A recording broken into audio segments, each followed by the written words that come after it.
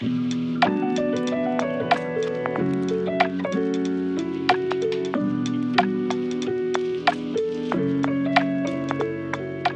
everyone, and welcome to another exciting episode of the Fund Ready podcast. I'm your host, Heidi Jai, Development and Communications Director at Greater Newark Enterprises Corporation, also known as GNEC or GNEC.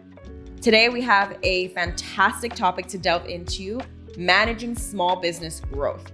Whether you're a first-time entrepreneur or a seasoned business owner, this episode is packed with insights on how to effectively navigate and sustain your growth in your small business journey.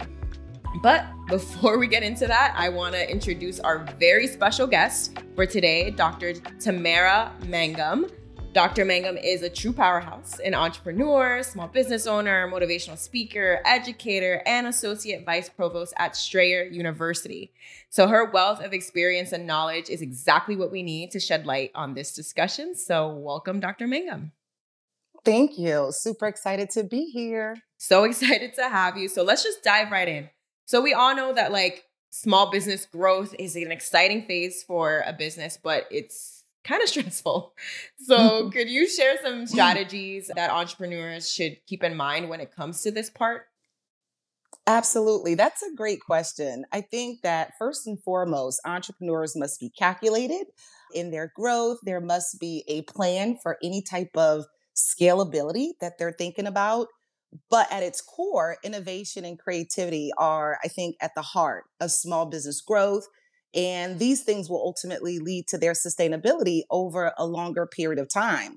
Now, I think it's important, too, that entrepreneurs keep a pulse in their ears in the market and intimately familiarize themselves with the people that they serve, their needs, and focus on really providing a genuine customer experience, right? Like everybody likes the customer experience. Those people ultimately will invest in you. So it's critical that you hire the right people, doing the right things, and at the right times to accomplish this.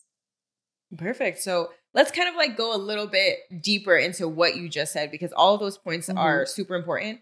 So when they're now starting to get bigger, there's operations kind of, dwindle a little bit when you're focused on multiple things at once. And as I know as an entrepreneur yourself, you know that you wear multiple hats in your business.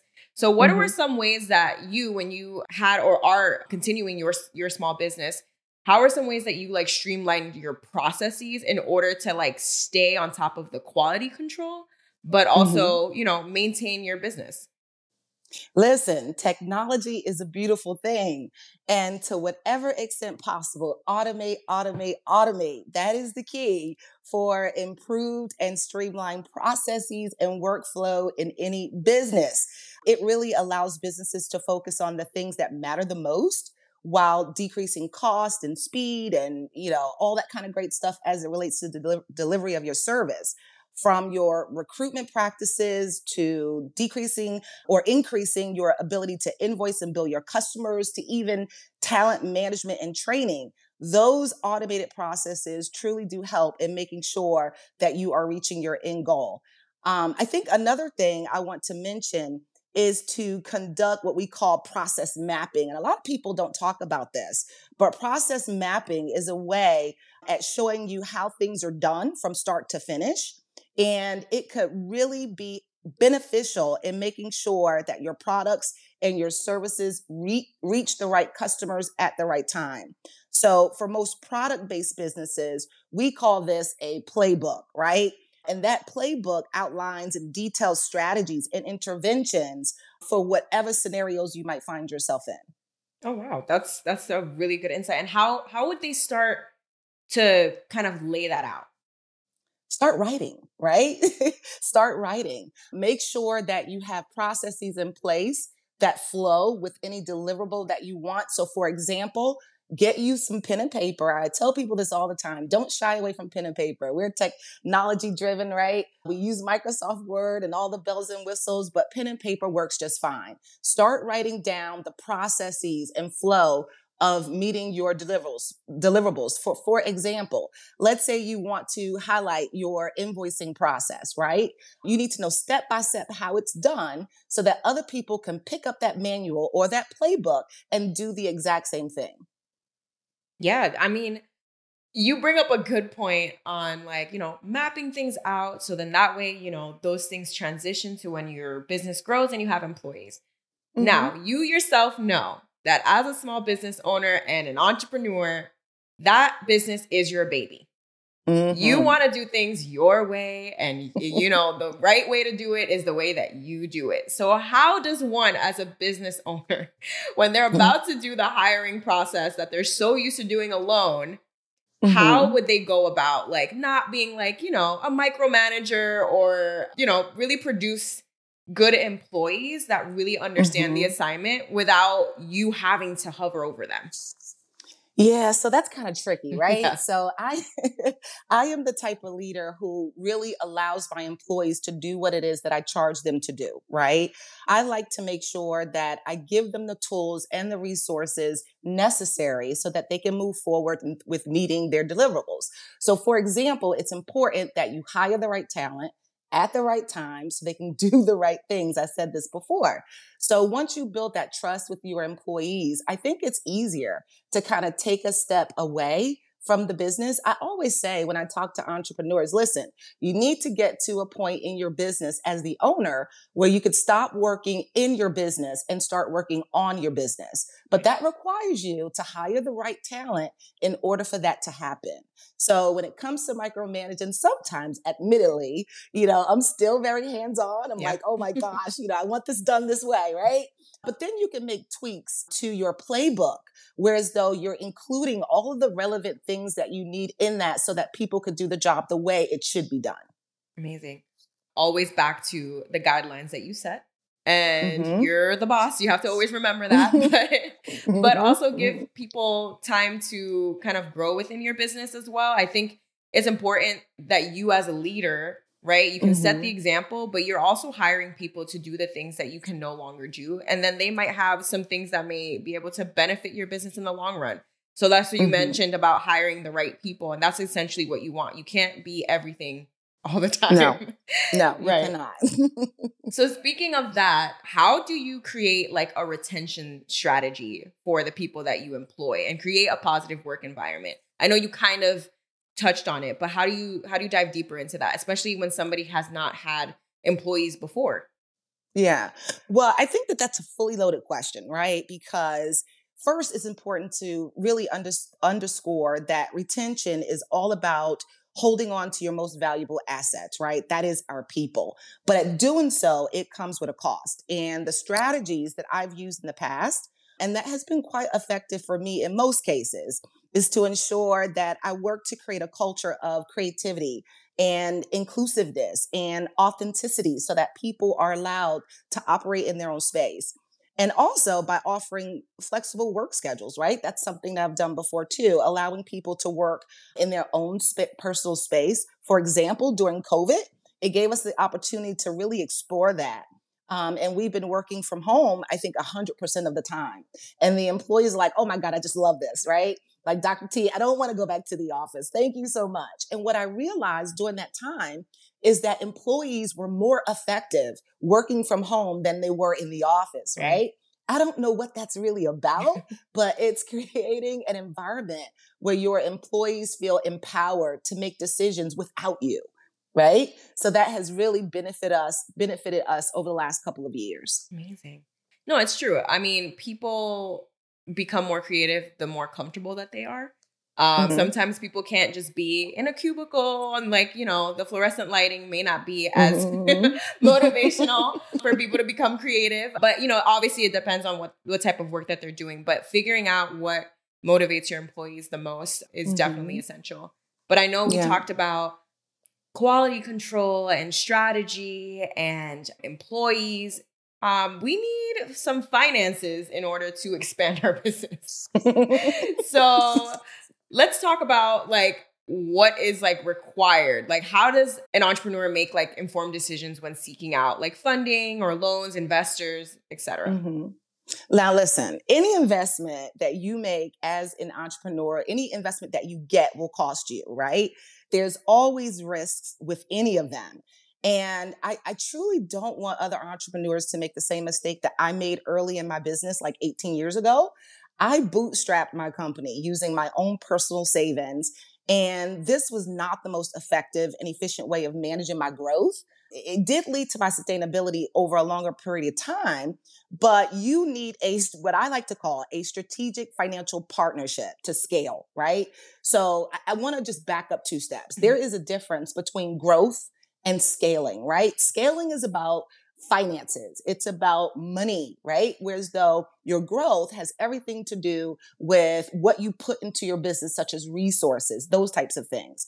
So once you understand why you want to scale, because that's what we're specifically talking about, you can identify what financial resources that you need to make that happen for you.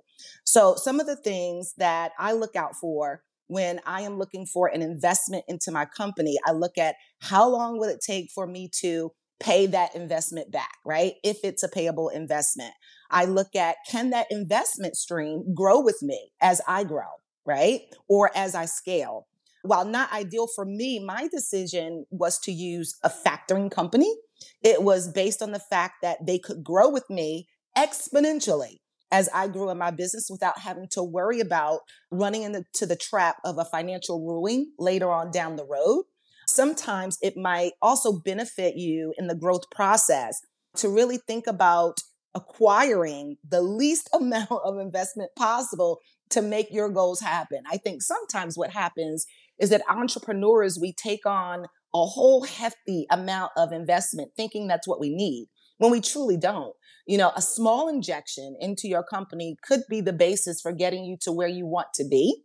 And then later on, you can explore other opportunities to increase the investments that's coming into your company. So what additional resources would you say, starting entrepreneur or somebody who wouldn't normally know where to look, start? So any suggestions there? Yeah, so I'm big on partnerships, right? So if you find yourself in the small business category, it would behoove you to kind of explore this concept of partnering with other people, right? To get the job done so you can compete after larger contracts. You can take a small portion. My motto is, 10%, 20% of 100 is better than nothing, right? So that's another way to also scale is by partnering with other organizations that do something similar or even different to what you do so you can expand your service offerings to a potential customer. So absolutely, my thing is partnerships, right? I try not to take on more money if I don't have to. I try to grow organically in my company so it alleviates the debt. One thing that you don't want to do when you're trying to scale is acquire debt, right? Because the goal is to increase revenue. And along with revenue, we know that expenses come. So we want to make sure we keep those expenses relatively low so that as you're scaling, you have more revenue to reinvest back into your company. Amazing. So one other thing, I know we've been talking about, you as a small business owner. Let's mention what business you do have and give us a little bit of a background on what that is. We forgot to say that in the beginning, but hey. I know, right? Okay. So when people ask me, what is it that I do, right? I hire and fire all day. So I own a temporary staffing firm. We specialize in providing services to city, state, and government agencies, as well as private sector organizations. We put bodies in seats. That's what we do all day, right? And I've been doing that for 18 years. That's my baby company. And then recently, a couple of years ago, I started another company called DTM Security Management Group, which handles everything related to providing security services to companies. Third company that I have is called DTM Enterprises. And that company houses everything that I love. So from spoken word to my books, I'm an author as well. So it houses my books. It houses my motivational speaking gigs, those types of things. I acquired a couple of t-shirt companies. They fall underneath DTM Enterprises as well. So that's what I do. Oh my gosh, so many hats. I know. That's what you can do when you scale, right? So scaling, again, is all about revenue. So when you get to that point, you're able to branch out and do the things that you really love. Absolutely. And thank you so much for sharing what it is that you do. And you can definitely relate to the entrepreneurs and listeners of this podcast. especially as a small business owner, like you understand exactly the growing pains that it takes in order to scale and grow your business. So I think it was super insightful, and thank you so much for sharing a little bit of your background. But before we close, could you share a brief motivational message to our listeners who might be facing these challenges? Absolutely. I'm not sure how motivational it is, but I want to say that it's never personal, right? It's business. And in line with the quote that Rome wasn't built in a day, nor was growth. All right. It takes time to get there. Growth and scaling, it takes time, and it's often organic for a lot of small businesses. No one will share your vision for growth more than you. So you have to stay resilient. You have to stay steadfast. You have to be relentless in executing on your growth strategy. Thank you so much. I really appreciate you coming on this podcast and really sharing your insight, and definitely, sharing your experience as well as, what they should be looking for. So that's a wrap for today's episode, guys. I hope that you found this discussion as enlightening as I did. And remember that managing your small business growth is all about strategic planning, embracing change, and nurturing your team. So stay tuned for more exciting episodes of the Fund Ready podcast, where we bring you expert advice and engaging conversation to empower you through your entrepreneurial journey. Until next time, this is Haiding Jai signing off. And just remember that if you're fund ready, success is just around the corner.